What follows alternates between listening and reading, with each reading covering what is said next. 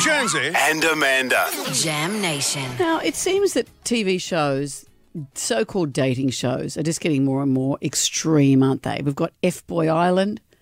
We've got Below Decks, below your area. It's all that stuff. I think Below Decks is a relationship show. There is one that's that, isn't it? I think it just worked. Love Below Boat. Deck. Wasn't there a Love Island? Below Decks. Love Island. Love Island. Have you watched Below Deck?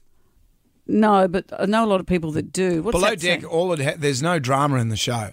There's an episode dedicated to who left a little bit of water in the sink. And had meetings about and then they had it off. No, there was no having it off. It's just someone's left water in the sink. So there's F-Boy Island. Yep. There's MILF Manor. Remember MILF Manor? These women go on a dating show. MILF Manor. And their kids go on a dating show, unaware that the show is actually about the MILFs meeting the young people. Yeah. Terrible. MILF Manor. Well, are you ready for Virgin Island? Well, there is a Virgin Island. I wonder what happens there. Donald Trump just won in Virgin Islands. Really? Yeah. Yeah, but this is a show called Virgin Island, and I'll tell you what happens. It's a new Channel 4 show that they've been casting, and they're about to begin filming. Virgins will make love for the first time under the guidance of sex experts in a new TV series set on a tropical island. A group of men and women brought together for their erotic awakening. Producers hope the virginal participants will pop each other's cherries, but if that fails, they'll turn to help from specialists known as sex surrogates. So pretty much they're going to have it off with these surrogates. A TV insider has said there's never been a TV show that pushes the boundaries quite like this. The aim is to have all the virgins find each other attractive, but if not, then we have plan B. Wow. These people are professionals who are constantly on hand for anything that may be required. Right. What, the virgins or the... The surrogates. Okay. Imagine being a professional virgin.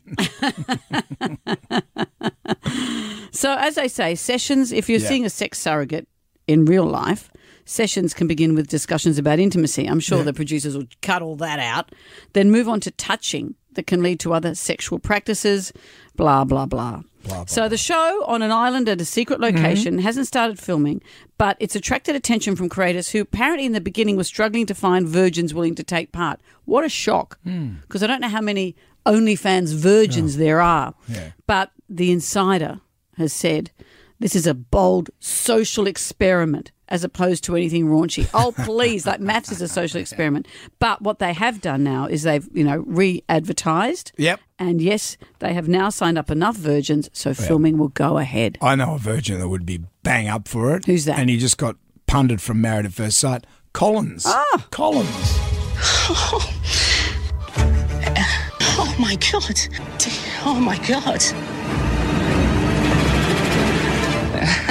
Want to stay, mate? Yeah. If only you could. Even the professionals, the surrogates are saying, nah, I'm not being paid enough. Stay with being a professional virgin, mate.